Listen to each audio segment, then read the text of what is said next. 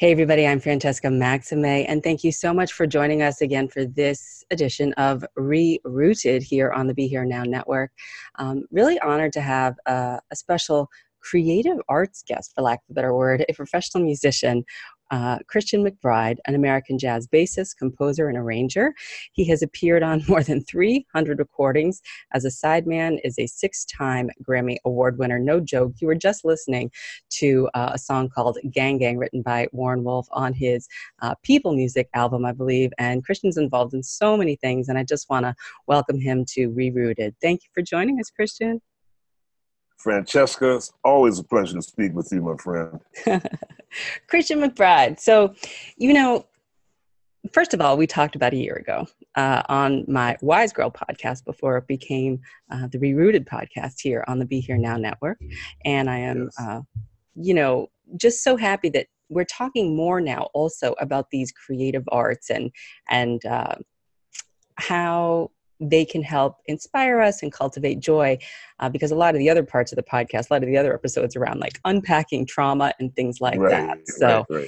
So in any case, that's why I'm really happy that you're here. And I want to start with what you were doing last night. Can you tell us a little bit about that? Because that kind of bridges the social justice piece and the racial awareness piece and the, all of that with the creative piece.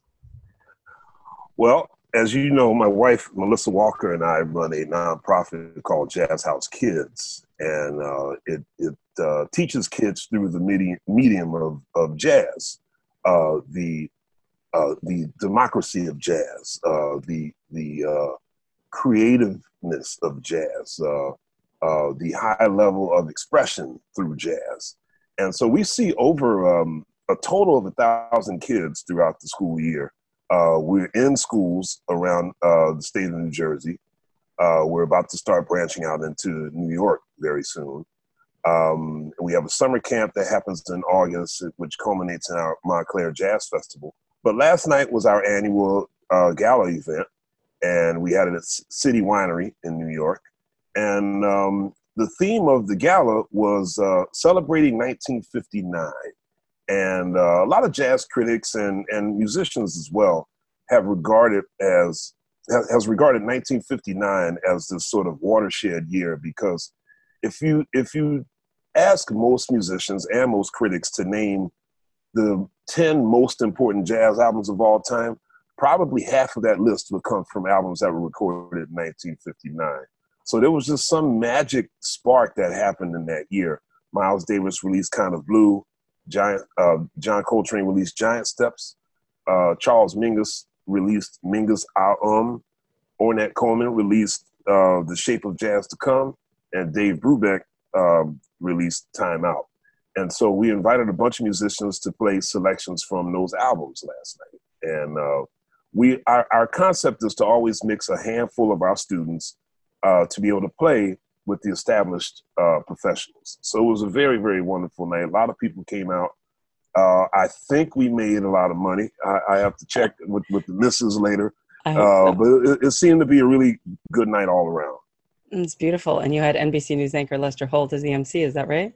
That's right. And we played a quick little bass duet because, he's a bass player. Mm-hmm.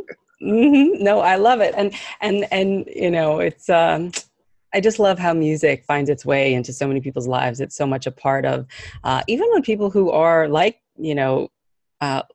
Lester, as a fellow journalist and Mr. Holt, perhaps I should say, that it balances out the intensity sometimes of the work that one does when one has to be so attentive to. Well, that's exactly what he said when we were off stage last night.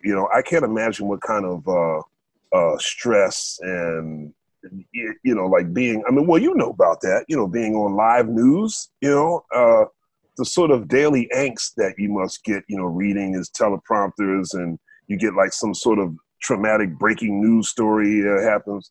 And he said, sometimes when I go home, I just got to pick up my bass and transfer it to the other place, Yes. And I love that. Transfer to the other place. I'm going to hold that as a placeholder, and then we're going to come right back to that, because I think that's really critical. the part about Jazz House Kids, I mean, you're talking about kids in New Jersey who are of what age, what is their sort of background, their circumstance, what kind of kids are you, is Jazz House Kids helping out with this kind of a gala? Well, here's the thing. Like, when you talk about jazz and what that means, I think our overall goal, every jazz artist's goal, is to somehow give the music more exposure, to expose particularly younger people who are sort of besieged with pop culture and pop images all the time. Even if they don't really follow it, you don't really have much of a choice because it's just in your face all the time. So our job is to boost the music. So with that being said, we have kids from all means, all races.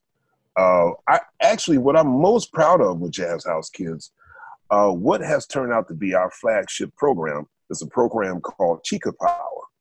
And it is strictly for young girls to come and learn the art of jazz, the art of listening to jazz, but particularly to play jazz, because at some point we realized that there was just so many boys in our program.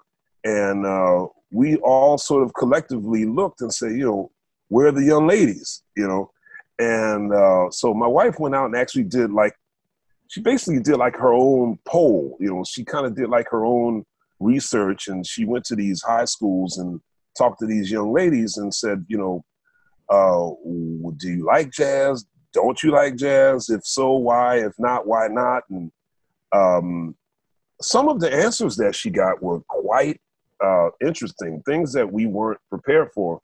I think the one that moved Melissa the most is when this young lady says, well, and she said this was not good or bad. It was just an observation. She says, in general, boys seem to have more confidence. They don't mind failing in front of other boys. Boys get embarrassed just like anybody else, but they recover much quicker. Whereas I feel like if I go into this jazz group and I'm not sounding good, not only am I too embarrassed to fail in front of the boys, but I feel like my fellow girls are going to look at me like you failed all of us. Right. And that was really deep. And how old, roughly? This girl was maybe 12 or 13. Exactly. And so Melissa said, well, let's create a program where all you young ladies can just be among yourselves, and you do what you need to do in front of each other. You will support each other. And the best part of it all is almost all of our boys have said, ladies, where you been? We need you here. So it's really great to see how these young ladies have come into the program and really have embraced it, and they're building their confidence through this music. Yes, I love that. And, one of the themes of the Rerooted podcast, where we really invite you to kind of, get back and get reconnected to your own roots, your own tethering in the earth, of the earth, that you're from that, but also to yourself, right? Yes. So that you can grow strong, have that nice strong trunk, and then you grow out with the branches and the leaves, and then there's the fruit, and that nourishes other things. There you go. That's right. And all those little roots are talking to each other underground and all that kind of stuff, and how all that's sort of working, not obviously necessarily, but that it's exactly happening, right? That's right. And to that point, Carol Gilligan, I interviewed recently, and I'm not sure what order these are going to air in, these shows, but she just wrote a book about patriarchy. And she, is a professor at NYU and talks a lot about, just at that age you're talking about, how girls lose their voice. Because of the socialization, and that it's a consequence of patriarchy overall, and that boys tend to lose their sort of heart connection, and that it's maybe a little bit younger with what that happens in boys, but that really you are just doing exactly what is needed in order to kind of allow young women to come into their own power, and not in an aggressive way. Exactly. Right. And creative and collaborative way. That's right. That's right. Each other's boats. There you go.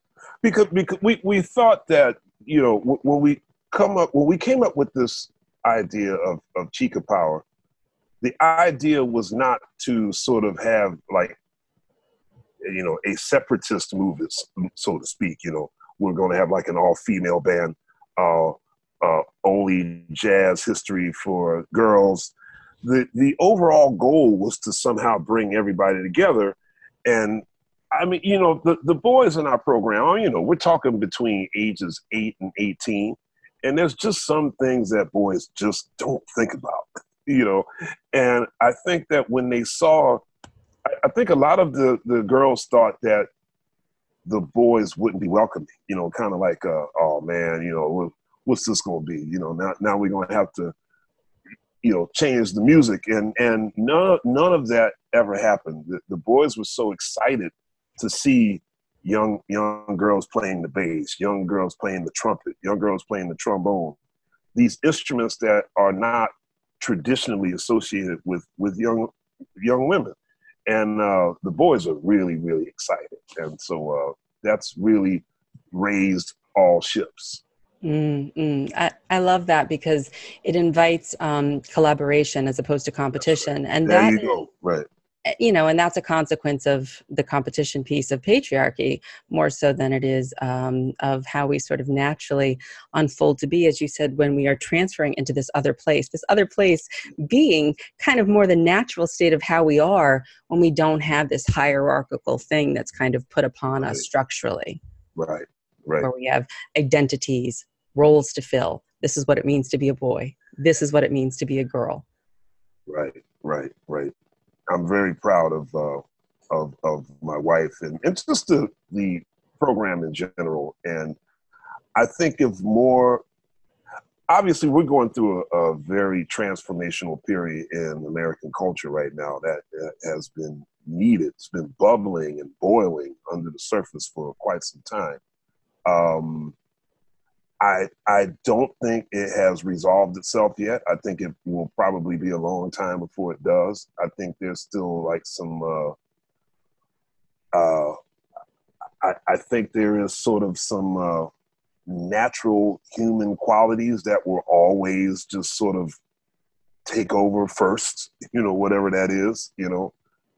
So we're in the landscape seems to be changing and more people are thinking about things that they've never thought of before. And it's really healthy. It's really important.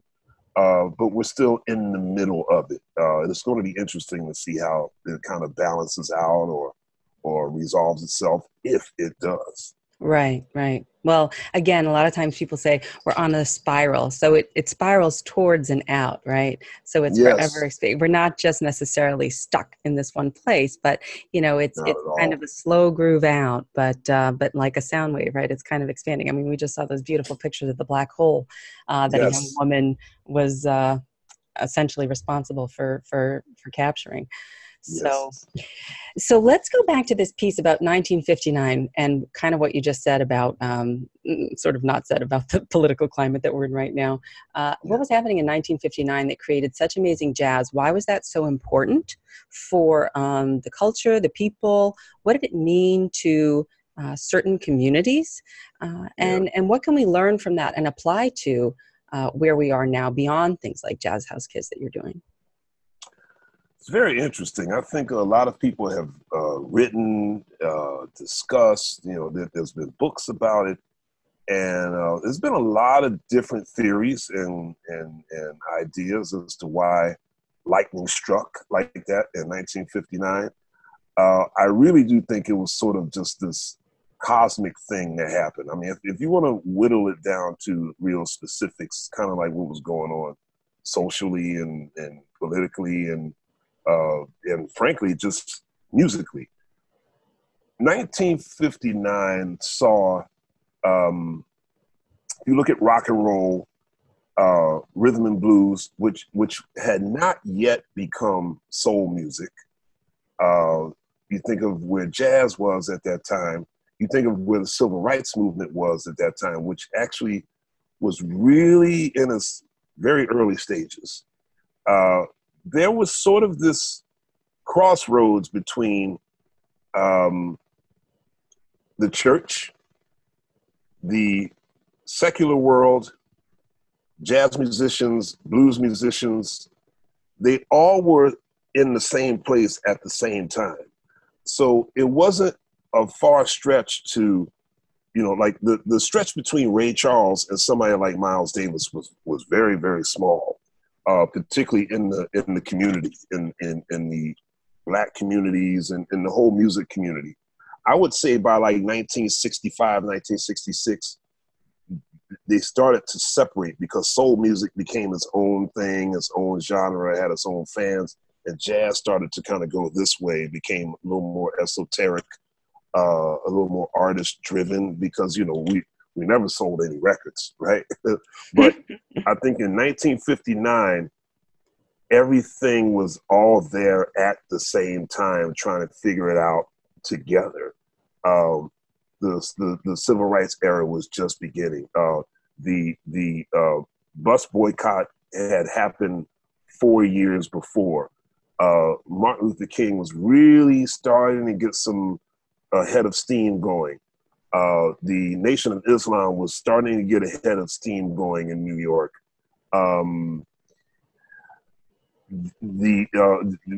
Elvis Presley was in the Army.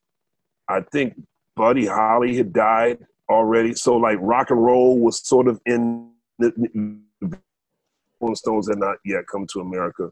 So rock and roll was sort of in this traumatic limbo because like its biggest star was in the Army and many of its other biggest stars they had passed away. Little Richard had decided to become a preacher, so he was off the scene. So rock and roll was in this limbo, and sort of the more sophisticated, elegant people who were appreciating the arts tended to turn to jazz, because it was still very much a people music, if you will. It hadn't yet gotten too esoteric, because when you talk to people about why did jazz sort of lose its, why did jazz fall out of favor with popular culture? Most people will say, well, it got too esoteric, it got too weird, it got too heady, Whereas I think in 1959, all of these things were still kind of close together, and these social movements that really started to ramp up in the 60s, the music changed with it. Like I said, soul music became its own thing. The British invasion came in 1964. Malcolm X, of course, was murdered in 1965. King was murdered in 1968. So in 1959, you have like the roots of this movement that's about to come. Mm. And I think it's just a very exciting time. And just all of these things just kind of hit right at the same time. These roots, you said, like you were talking about the roots talking to each other. Right. That's what was happening in 1959. Right. I love that. And I love the alchemy of that. And to be honest, I don't know, about 20 years ago, I remember going to see Wayne Shorter and Herbie Hancock with my mom and a girlfriend from college, and it was some far out fusion stuff. And I know what it was like. They were like, "What is this?" You didn't get it. And I mean, I had studied fake book and stuff and piano when I was younger, and I knew it a little bit, but it was kind of like, yeah, I know. It's so to your point about whether or not jazz got a little trippy, as opposed to this part where the roots were kind of coming together with the social part. I feel you on that. I saw that same tour. I saw Wayne and Herbie. I can't remember where I saw them. Saw them on the road somewhere. And they really did push the listeners about as far as they could go, right? Yes, and so at the end of the concert, we heard Wayne and Herbie talking among themselves, and I couldn't believe it. This actually was sort of an eye-opener. Wayne looked at Herbie. He says, I don't know. I don't think it was really clicking tonight.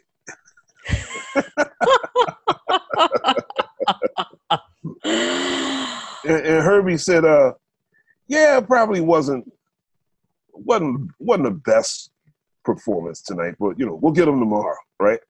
And so I just remember thinking like, okay, so they actually agreed that tonight might have been a little too trippy. Mm-hmm. Well, I'm glad to know that, number one, they're aware of it. Number two, they were actually okay with it. You know, kind of like, well, hey, that's where we were, like, artistically, that's where we were sent at that time. We had to go there to find out that it wouldn't work. You know what I mean? Yeah. Like they were okay with that, and I love that. It's really deep. I really love that too, and it is deep, and to the point about spiritual practice, if you will. I mean, I think this is really kind of at that level. Like, how do we know what our growing edges are? We may not all have an audience of hundreds of people to be our guinea pig, so to speak, but right. I mean, the alchemy of what happens in a live auditorium is what you do as a musician, as a right. That's musician. right. So it's really no different if you're sitting on your cushion, for several hours or something in some state, or just doing whatever it is that you do for your practice, whatever that yes. is. But that this was sort of like, well, going to that growing edge, right? And that all of their practice, all of their discipline, all of their knowledge of precision and of this is what we could do if we wanted to, quote unquote, make it sound nice or right. be appealing to the audience if we were Yes. trying to package it in such a fashion.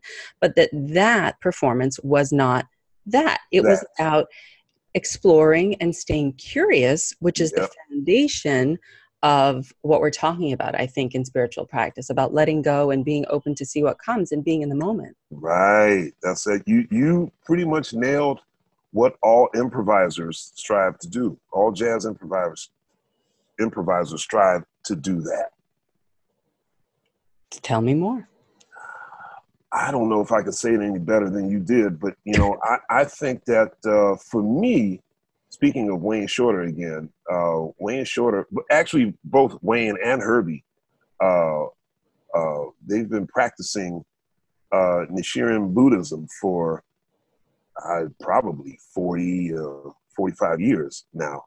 And as human beings, Wayne and Herbie happen to be probably two of the most inspirational, some of the kindest people you've ever wanted to meet in your whole life. And when I think of their music separately, not as a team, but like the music that Wayne Shorter created with his groups through the years and the music that Herbie Hancock has created with his groups through the years, they're vastly different,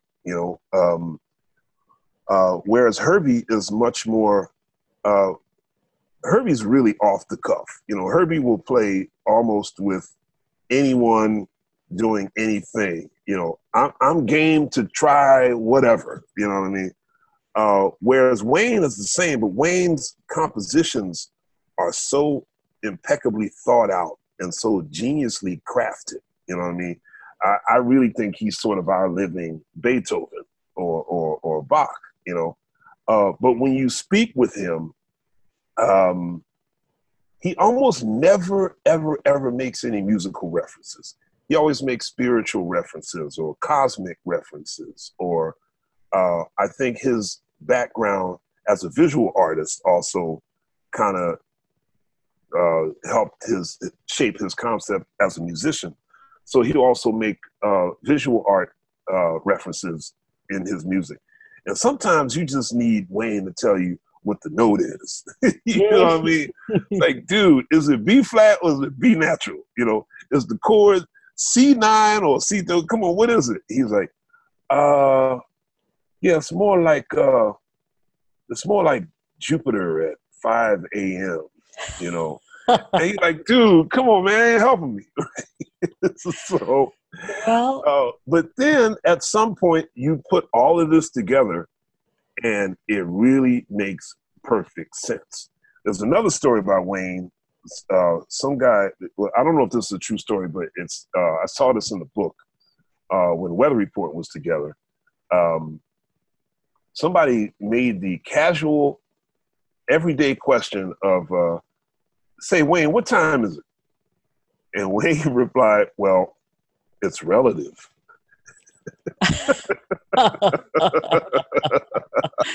Oh my gosh, I love that.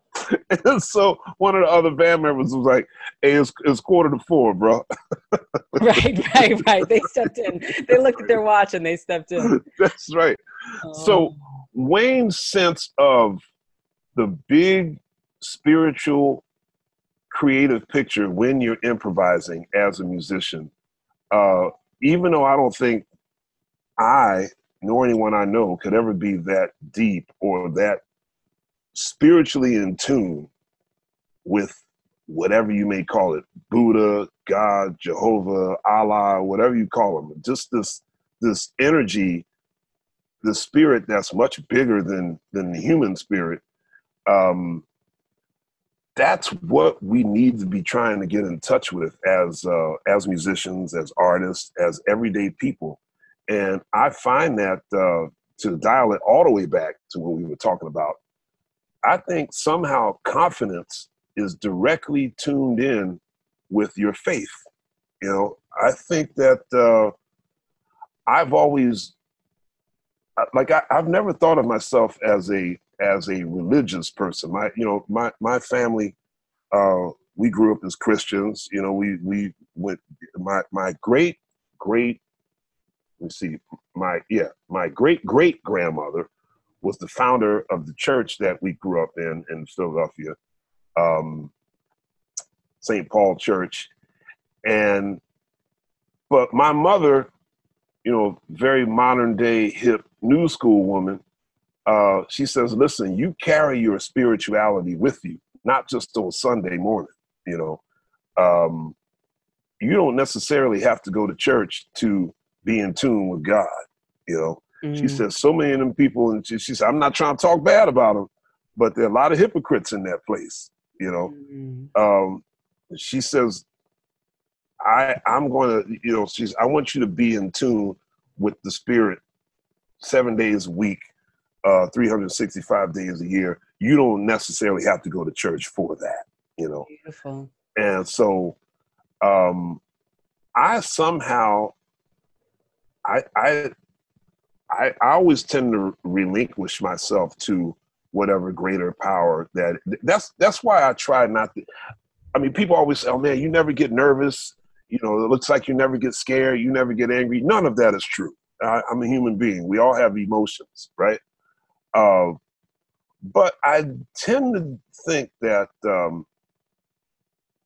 there's a greater force that will always lead you to where you need to get to as long as you let it. And you're a good person and you think positive and you work hard. You still got to put in the work to do what you need to do. But yeah, I find that not a lot of people are really sort of, I don't know. I have a feeling that people are confusing spirituality, faith, religion. They kind of all lump it together, and we sort of have like this anti-spiritual community where people believe in. Well, I guess it's always been like this. They believe in money. They believe in power.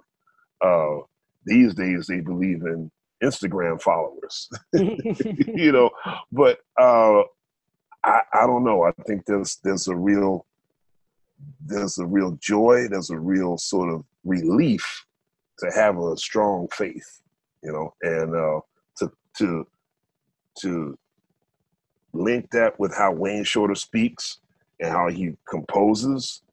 I hope I could get to some version of that. Well, I think after 6 Grammys, we know you did get to some version of that. We're not, you know, you're not in the replicating petri dish, perhaps, of Wayne as no one should be, right? But, you know, I would just certainly say you have that. And anyone who has had, and, you know, I'm a poet, right? And so anybody who has had this like creative impulse to just. I got your books. I'm gonna find them joints so I can embarrass you.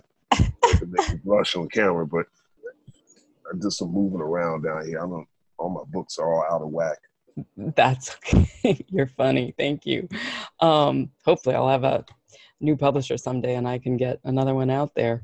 But I just won a prize, actually, and I'll disclose this in the spirit of being improvisational, right? And sort of whatever it is that wants to come out or come forward being the thing that's kind of the real gold with the your inner something, right? Whatever it Yes. is that's wanting to move forward. I just won a prize for a poem that I wrote when I got back from an encounter with someone, that I just kind of wrote it. It wasn't something that I had thought about. I didn't, go to school and, study these different ways of iambic pentameter and lyrical poetry and, all that kind of stuff. I just, Sorry. that's okay. Um, it was more a organic process, which is what you're talking about, and Yeah. allowing that organic process to unfold by picking up a pen, or in my case, putting, sitting down at my computer after I had had this encounter and this experience with someone, and then putting it down on paper. And then, yes, of course, I did the work, quote unquote, of sending it in, but it's not the poems that I fuss over that seem to make any big of a difference. Uh, It's not those aren't the ones that really sing to your heart. yeah. Yeah. They can be okay, but they're not the ones that kind of hit the nerve.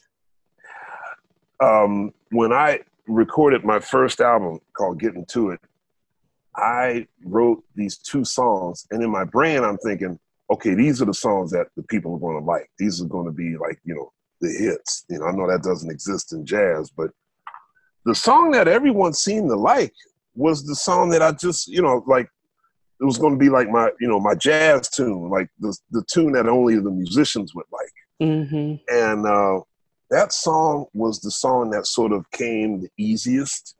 I remember thinking about only the song. I didn't really think about whether people were going to like it or not, or if it was going to be the hit.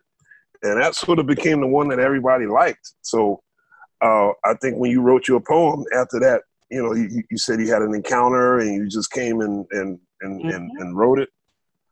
I mean, I deeply admire yours and every writer or poet, composer, their prolificness, because listen, I got both your books. I remember the night you came down to the Vanguard to hear my band, and we were hanging late after the gig, and all these people were all hanging out at the bar having a good time, and you dropped some poetry right there in the middle of the club. And I was like, man, how does she write this often? That's admirable. Thank you. You're funny. I don't know. Well, I think that, back to this thing that's emergent, right? Like my mindfulness teacher, Jack Kornfield, who is, sort of my main mentor, he talks about, he tells a story oftentimes at retreats and stuff about how there's a kid that wasn't doing all so well in school, and the teacher had said to him, like, but what is your gift? What are you, and he was like, I don't have a gift. And then he thought about it later when he had bumped into someone, and he came back to the teacher and said that my gift is in catching fish to give to my family, to give to my community. Like that's my gift. He was like, I'm really good at that. And I really, I bring dinner home. And that's, Wow. a valuable contribution, right? That's incredibly valuable. And in this society, we tend to want to have everybody be perhaps sort of cut from the same cloth, in terms of whether it's Wall Street or. You bring up something that a few of us had a discussion about probably 12 hours ago as we were leaving the gala event. There's this one student who has been with us for quite some time, and they're in college now.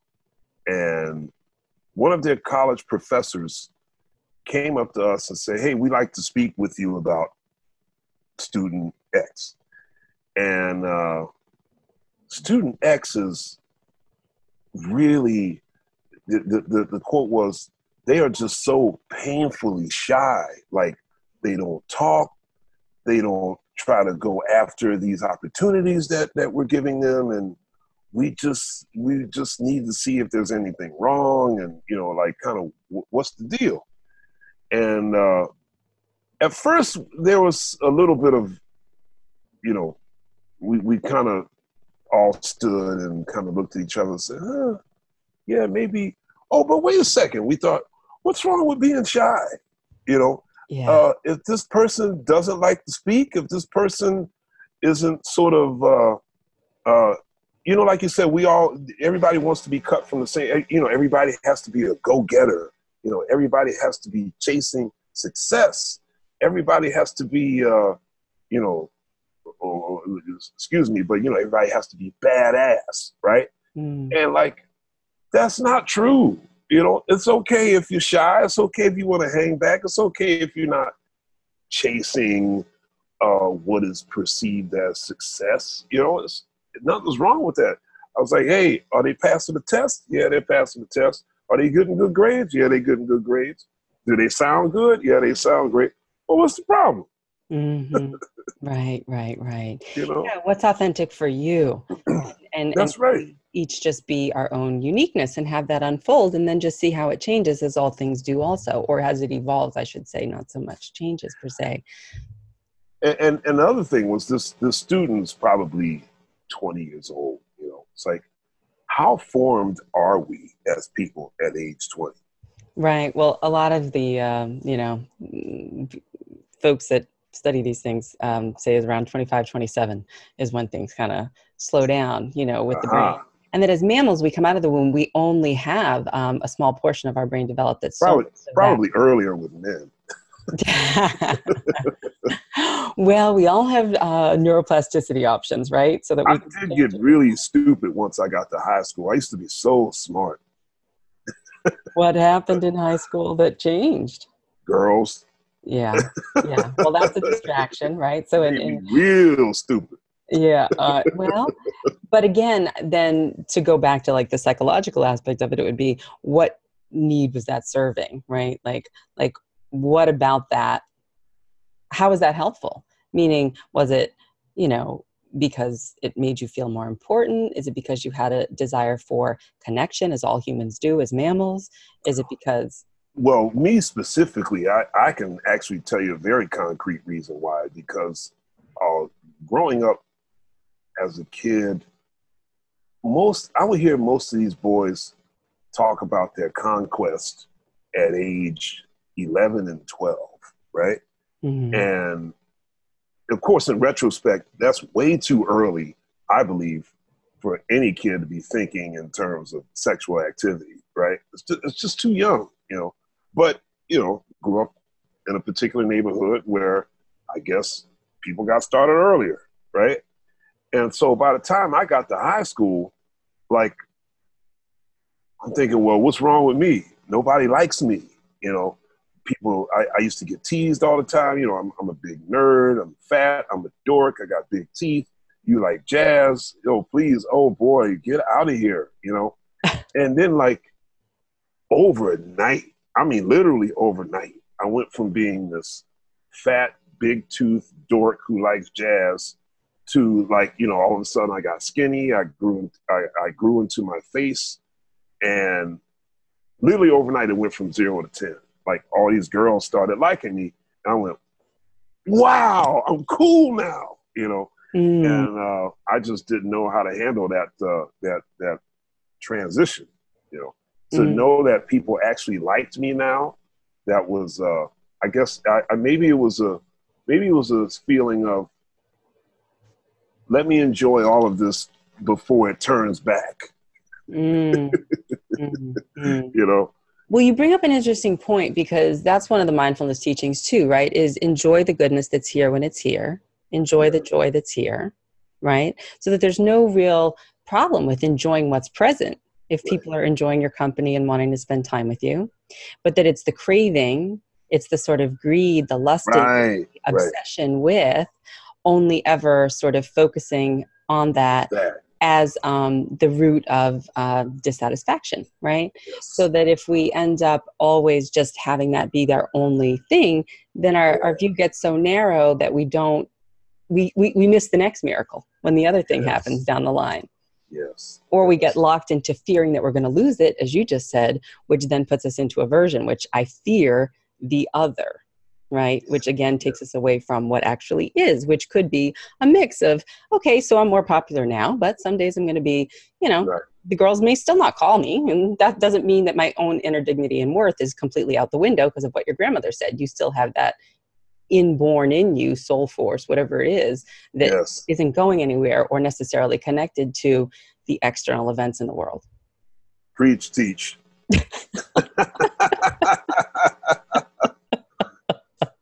Oh man, I'm gonna have to come see you once a week. I do Zoom sessions. I do Skype sessions. Oh, No, I need to come. I need to come sit on that couch for an hour. that's okay too. That's okay too. Oh, no, I won't ask you that on camera. I was going to say, can I bring my flask of vodka? You're funny. Well, it's funny though, because I haven't drank since the time that I, was in the Village Vanguard. I haven't had any alcohol in the last. What happened that night? Well, no, I mean like that period, right? Like so. Oh, okay. Like I was 4 or about to 5 say, years ago. Something traumatic happened at the Vanguard I didn't know about. No. I guess all I'm trying to say is I don't know if I would be so able to spit poetry out of anywhere, because that 2 a.m. social lubricant has a little bit of a little influence, right? Well, I have to say, at a certain point, because why? It was killing. Well, thank you. It takes away the inhibitions, right? So that's the whole point, is if you're not inhibited, if you're not fearful, if the anxiety isn't there, then you're just free to flow. I mean, that's what they call it. When you're rapping, when you're spitting, when you're when you're improvising. Yeah. But I don't need the booze to do it anymore. I'm just saying that I know that sometimes there are times when I was a little more inclined to perhaps to go like that. I hear you. Because of that. And now I don't need that anymore. Well, good for you. Good for you. Thank you. Yeah, it's interesting, right? But you know why? Is because as I continue to sort of study what they call the precepts, no killing, no harming, right speech, wise, wise sexual relations, excuse me, and those kinds of things, no intoxicants. It just became clear that these were the things that you could do structurally to kind of enhance the framework of your life, to not create further issues. Yeah. So you could then like sort of start from a cleaner slate for me. Like, it's not one more thing I got to worry about. You know what I mean? So if I'm not telling lies, then I don't have to worry about that. If I'm not killing things, then I don't have to worry about feeling bad about that. If I'm not, engaging in relationships or relations that are potentially problematic, then I don't have to worry about that. I don't have to worry about that. Right. So it's been a useful framework. And everybody can do it their own way. And that's not only very spiritual thinking, that's quite practical thinking as well. Ain't nobody got time for that.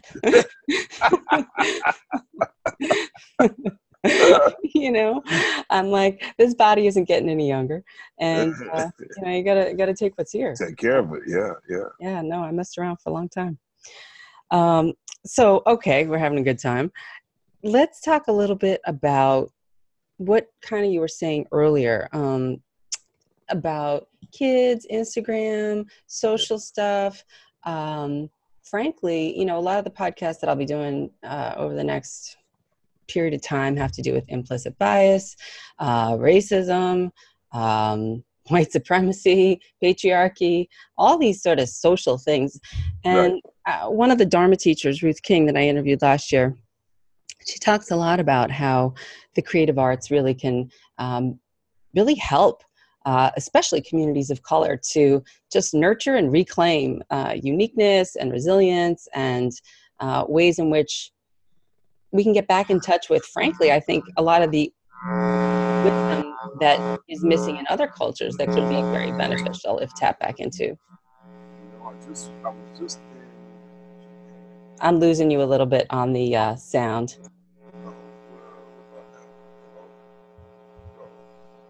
Okay, better. Go ahead. Really? Oh, okay. I wonder what happened. Anyhow, I was saying that I just got back from Japan. All right, welcome back. We had a couple technical difficulties. Please continue, Mr. McBride. We got it all scraped. Yeah, I just got back from Japan, and most musicians really like going to Japan. And Sometimes for what could be deemed as selfish reasons, because we feel that Japanese culture, which is a very old culture, they really understand the value of creativity and art.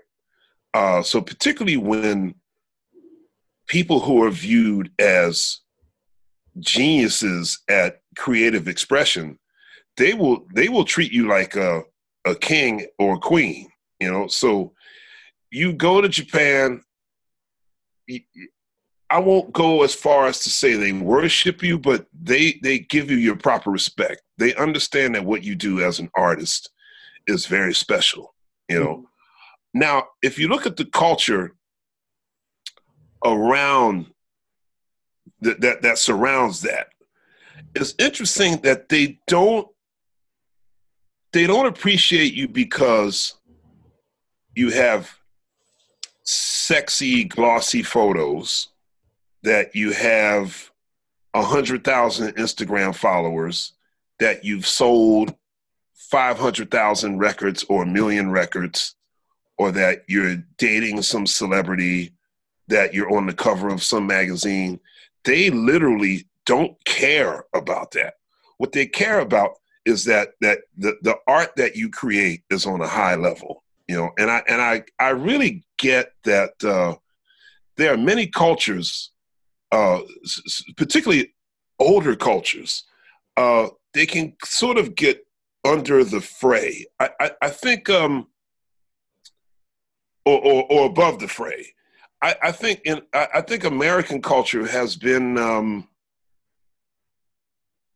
we care too much about the gift wrap and not what's inside the box. Mm. As long as the wrap looks sweet and there's this nice little sexy silk bow, who cares if, there's garbage inside of the box? Mm-hmm. And I think social media itself is not the issue. It's how we handle it, and what we have allowed to do that to us. I certainly think social media has done some wonderful things. But I also believe that America, which is already somewhat of a cynical nation, I think it's made it worse. I think there are a lot of people who have. Hello? Are you still there? Oh, yeah. What was that? I can hear you. You're good. Oh, that was weird. I'm sorry. I done messed up my flow. That's all right. I find it interesting that I think there's a lot of people using social media to prey on the fears and the anger of people who follow it. And in order to counter that anger and that fear, we've almost gotten into more of a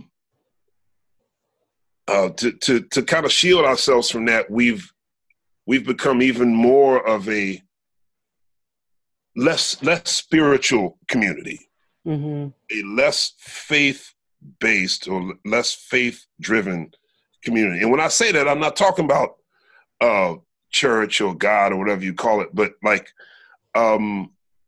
it's almost like I don't see a lot of uplifting anymore. I see a lot of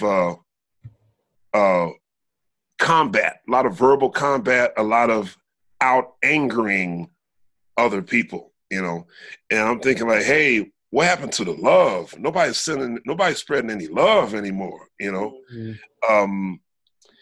And I find a lot of these ancient cultures, they have their issues too. Every culture has some issue that if you go deep down inside, it's troublesome, right? Mm-hmm.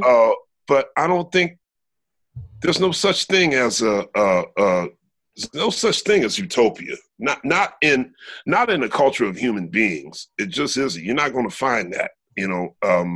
Now you can have that within yourself Yeah. on occasion, but what you can't have in yourself, you surely are not going to find in the culture of human beings. It just doesn't exist, you know. So I wish that we could live in a culture that wasn't constantly trying to out anger each other. I mean, I'm the there's a famous Martin Luther King quote: "Some hate does not drive out hate. Only love can do that." You know, and we're not loving anymore. We just, putting out fires with fires. Right. Well, what's interesting about that is that if we talk about mindfulness and teachings, ancient wisdom teachings, and we talk about how we're connected and how we're interdependent and how things are really more processed and less fixed, kind of to Wayne Shorter's point about like, well, it kind of B flat, it's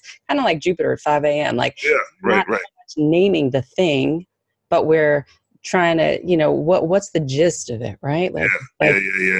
If you're a psychologist, you follow Eugene Gendlin's focusing. It's like the philosophy of the implicit. They would call it the felt sense. And that's sort of what you're talking about when you're feeling it, when you're feeling the flow, right? When you're doing your flow. And that the culture of patriarchy is one that's founded on separation, separating men's and young boys' hearts from their whole self and girls' voices from their whole self, to your point earlier. And even Charles Blow, who writes for the New York Times, Brent Staples writes for the New York Times, both Black men. Staples got a Pulitzer, and Charles Blow just really did this little video. Did you see it on Twitter? No, I haven't seen it. Well, he was just basically saying, like, don't come at me for saying, why am I supposed to be in competition with this man who is brilliant that I go to as my mentor for my, for when I have questions, and let's be happy for Brent for getting a Pulitzer, for doing all this amazing work on journalism about racism in this country and around the world and how it's problematic, and is rewarded for it. Let us clap for him, not clap back at this issue of us fighting against one another.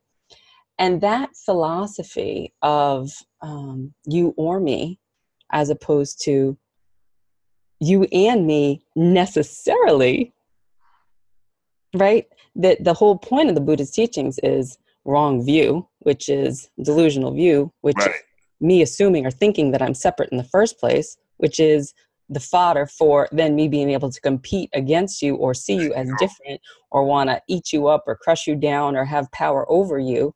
That all of that is just a fabrication. It's not really how things really are. So when we're inviting people to drop back into that place that you say it's within you, and of course it can be out there, it's because we've forgotten that it's in there, right? Or not cultivated it, which is part of the practice of sati, mindfulness. Exactly, right. Which is any kind of practice, including your musical practices, spiritual practice. And that can remind us, it's the remembering, the returning back to what's already there so that we can connect with one another from that place, not from this egocentric Instagram place. Oh, man. Oh, you're so eloquent. I can't play the bass. It's such a beautiful way to put it all in perspective. Well, I mean, I think that, what you're doing is a different level of practice. Do you know what I mean? Talk about the Newport Jazz Festival, talk about your podcast, talk about all the stuff that you're doing up at Lincoln Center, for those who are in New York who want to come. I mean, we know you travel all around the world, and you just mentioned being in Japan, and how their framework is a different framework. Much different, yeah. Much different framework in Asia, much different framework in Europe, much different framework in South America. It's just interesting how artists are treated in other places of the world. But with specific regards to some of the other projects that I'm doing, in 2016, I was named the successor to George Wein as artistic director of the 65-year-old Newport Jazz Festival. And, that's been... to consciously think of sort of being at the artistic helm of such a legacy. It's deep to think about it, you know. So this will be my third year as artistic director, and we just made the final announcement of all of the artists just about a week and a half ago, and thinking about what George Wein sort of put into place with the Newport Jazz Festival. Every style of jazz has always been represented at that festival throughout the years, which at first was just a 2-day festival. Just one stage for 2 days, which has now turned into 4 stages over 3 days. So we have 65 artists that we present at the festival every year. And tell you where my faith has really had to kick in is when I was designated as when it was made official that I would be an artistic director, I now got a swarm of CDs and resumes in the mail, like, yo, you gonna hook me up at Newport, right? And I was like, wow, I kind of knew this was coming, but wow. This is a tidal wave. This is deep, right? And because I'm a musician, right? I'm a musician. I would say 3/4 of these resumes and CDs I would get would be from people I know already, you know? And so it overnight became like very difficult to now have to say, look, I can't put you on the festival this year, you know? So, but I realized that the festival is, well, the jazz community at large is the bigger picture, you know? Me personally is not significant. What is significant is how the jazz community benefits from the oldest jazz festival in America, you know? So I really try to keep that in mind. That really helps me get through any angst of having to tell a musician, it's like, no, bro, I ain't gonna book you this year. Well, but you know, you bring up an interesting point, Christian, because again, one of the key teachings is equanimity or balance and discernment. And discernment is boundaries, really, healthy boundaries, you know, in the sense of saying like, hey, I think the terminology in Tibetan Buddhism is sort of idiot compassion. I don't know. The translations are a little wonky. Idiot compassion? Idiot compassion as opposed to, like deep, just general, real love compassion, right? And this idea of like, don't try to be nice just to be nice and then end up with more trouble. Like sometimes it's okay to say no, or it's appropriate to say no, or there's a reason to say no, and that's okay, right? And no now doesn't mean no never. It just means no now at this time. Right. And it's not, Ruth King says nothing's permanent, perfect, or personal. So like, let it go. It's not a big deal. Give me that one more time. I'm gonna write that down. I need to use that. Nothing's perfect. This is Ruth King. Again, quoting her, she's a Dharma teacher. Nothing's perfect, permanent, or personal. She's rephrasing the Buddhist teachings to make them current. Got it. I need to hit you up after we're done here. you need to turn me on to some books. I will. I will. Well, dropping all kinds of knowledge on me. Oh, come on. It's inside though, isn't it? Don't you already know it? Don't you think when you see something or feel something or hear something that feels true, it's already inside you, but it's just kind of like... Absolutely. Very much so. I feel very, very lucky that I think most musicians feel like this. The happiest and probably the most at peace I ever feel is when I'm holding my bass, is when I'm playing my bass. I really feel like some sort of a visceral connection to that, It's like like I'm holding my bass, I'm playing the bass.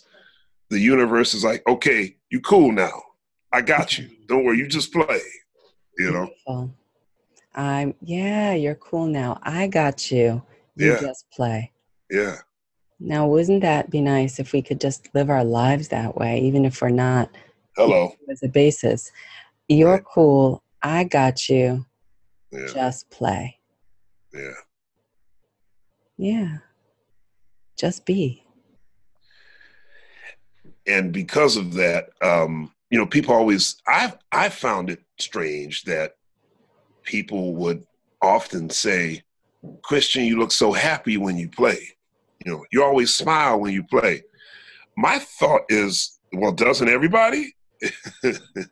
I never understood why that was like, why that always got special mention, because I thought that as a musician, where would you be more happy than at your instrument? Mm. But yeah, I just feel some real joy when I have my instrument in my hand, and when I'm creating. I mean, I feel like it's the same way with you when you write your poetry. I feel like when you do your, I started practicing Buddhism officially. I don't know if I told you that about a year ago, or maybe just over a year ago now. Yeah, we had just talked the first time. Yeah, and the research that I'm doing, I feel like every time I discover new information, it's just like I get a jolt. Like, oh, this is great. Check this out. I sent Herbie this email. I said, Herbie, I just wanted to let you know I joined SGI officially. Just wanted to let you know I'm in the club. And Herbie wrote back the nicest thing. He says, well, I always thought of you as a Buddhist anyway. Mm-hmm. I'm like, wow. He says, you got that you got that all-inclusive, empathetic thing happening. Right, right. Yeah, or another way of saying it that sometimes people say is none of us are Buddhists. We are all Buddhas. Right. Right. Right. Don't be a Buddhist, be a Buddha. Right. A Buddha, right? Buddha meaning the bud, that which is unflowering, that which is opening, that which is expanding, that which is receiving. I have a question for you. Okay. As we wind down, here we go. Well, because I believe I asked you this before, but there's a certain thing that people like, again, to bring up somebody like Wayne or Herbie or people who really just seem so nicely balanced, dealing with, and this is right up your area. You just start dealing with trauma or anger or any sort of pain, like inner pain. Like, do you personally, like, how do you balance that out? Because we're all human beings and we all have emotions, right? We all get angry, we all get sad, we all get whatever. But how do you not let that overtake you? Well, now I have better tools. Now I understand my physiology a little bit better, but we all get caught. I got caught yesterday snapping at somebody because they didn't, in my opinion, do what they said they were going to do when they said they were going to do it in the way that I had thought that they would. And, all of that. Expectations lead to what? Problems, right? So if I didn't have any expectations around it, then, but at the other time, on the other hand of it, like, I was like, no, this is like a professional thing you're supposed to do. So I was correct to have a response, right? But the reactive part is how far are you going to go? And are you doing it with intention to hurt somebody or not? So the answer I found is two things. One is understanding my physiology and my nervous system from a intellectual left brain perspective in terms of what's really going on with the neurons that fire together, that wire together, what happens when we get triggered, when we feel like we're betrayed, when we feel like we're being shamed, when we feel like whatever it is that's old, gunk that's, somebody hit that note You know what I mean? Uh, Knowing what is happening, that like, when you get the sort of brainstem amygdala reactivity, your prefrontal cortex goes offline. So you cannot respond. I'm not hip to none of that. Yeah. So no, that's no. So you know that, right? And then Right. you practice this part of self-regulation. You put your feet on the floor, you let them connect to the ground, you feel the vibration of Mother Earth. You allow yourself to receive the support of the earth, and you recognize that you are as much of it as you are on it. What Mm, is mm. and go ahead. But it sounds like when you said this happened yesterday. Mm-hmm.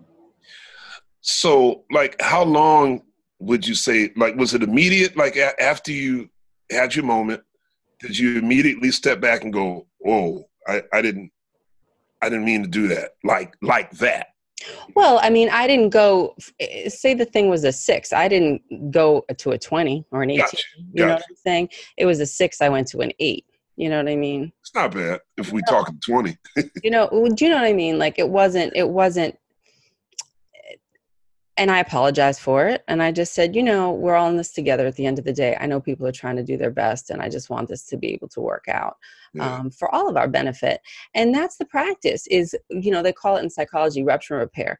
You come back to that which is broken and you mend it, just like you do that. What is it? Kintsugi in the Japanese, Yes. take the gold Yes. and they repair the broken pieces. You take the plate, it breaks apart. It's more valuable with the gold seams back in it, like the Leonard Cohen sign, where it's cracked, that's where the light gets in. Yeah. That's Yeah. us. So it's these pieces that then build the relationship with me and the people that I was barking at, because I'm just like, I'm human, I'm real, right? I'm humble enough to be able to come back to you to sort of say, like, I'm bad, my bad. Yeah. Yes, there was a little stuff that was off here. But, let's work on trying to make it better, because that's the win-win. That's the That's goal. admirable. That's You know, admirable. Most well, but people don't do that. it's a practice. It's not it's a combination. So as I was saying, feet on the floor, seat in the chair, take a couple of breaths. I'm always in my seat. 90% of the time I am in my seat these days. I don't know if I was ever in my seat Mm. until a few years ago. Noble and dignified, sitting like the Buddha underneath the, rose apple tree, able to be relaxed and alert simultaneously, not trying to be or do anything in particular. I Yeah. mean, the way you feel with your bass. Yeah. Yeah. Yeah. Yeah. It happened on occasion, sort of spontaneously, but I didn't really know how to like take my seat and put myself in a place where I can be more coming from there more often than not. And that's a skill and that's a practice. And you can do that driving your car by not flipping the bird on somebody who's annoying. Right. You don't Right. have to Right. do it on a meditation cushion. Yeah, I wonder what with specific regard to road rage. I wonder where that came from. I don't remember people being that angry, just generally speaking, before. I think it's the permissiveness of unbridled self-expression, to use a Terry Real term, Mm. and that's rewarded as a way of sort of false power. Man, you said something there. I'm serious. Because I find that I was telling somebody this the other day. I feel like there's that old saying, the squeaky wheel gets the oil, Mm-hmm. which which is a way that, to me, that says you will be rewarded for being loud and abrasive, and I find that in this sort of culture where everybody's sort of like stepping over each other and being cruel at each other in order to, I don't know, what are they going for? To be heard, achieve success. I mean, I don't know what it is, but I just find that I've never seen unbridled anger at such minuscule things before, like road rage, Mm-hmm. I think people wonder if they'll get like, and like you had things like YouTube stars of people doing the most subjective things, and I'm thinking, wow, they're not what is this? Right. But a lot of that is, some of that is about, I want people to like me, which is a natural attachment thing, right? If you're looking back at attachment theory, you're more ambivalent, perhaps attachment, because your external validation is what's really important to you. The other one is I deserve to have, I'm supposed to have, right? I need to be right as opposed to be happy. It's Right. rigid. There's no flexibility.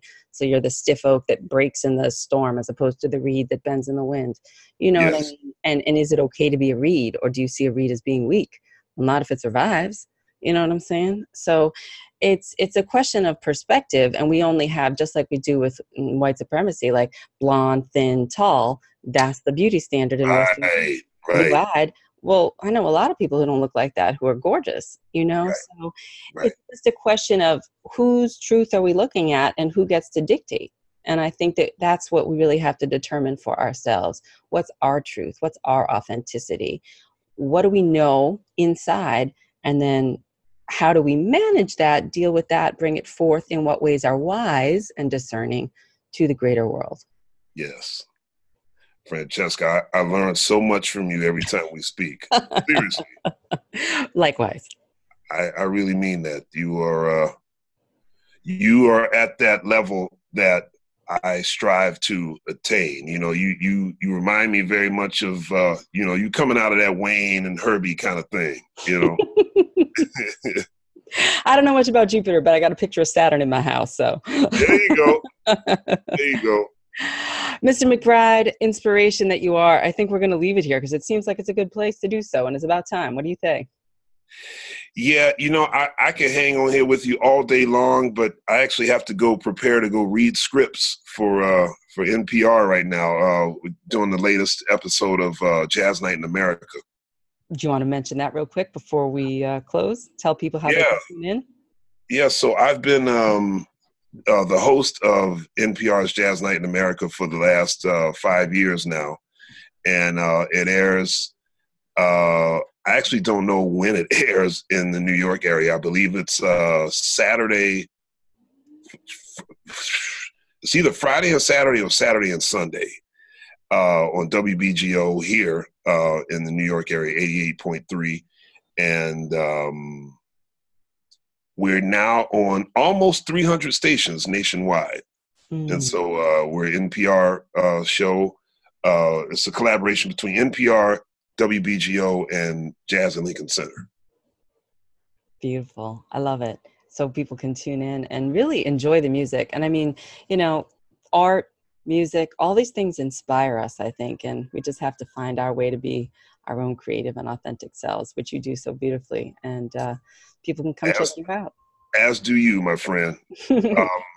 Anybody you can see where I am on ChristianMcBride.com, and got all my tour dates for the rest of the year lined up on there. And I'm always playing somewhere in either New York or in Newark, so I'm always around.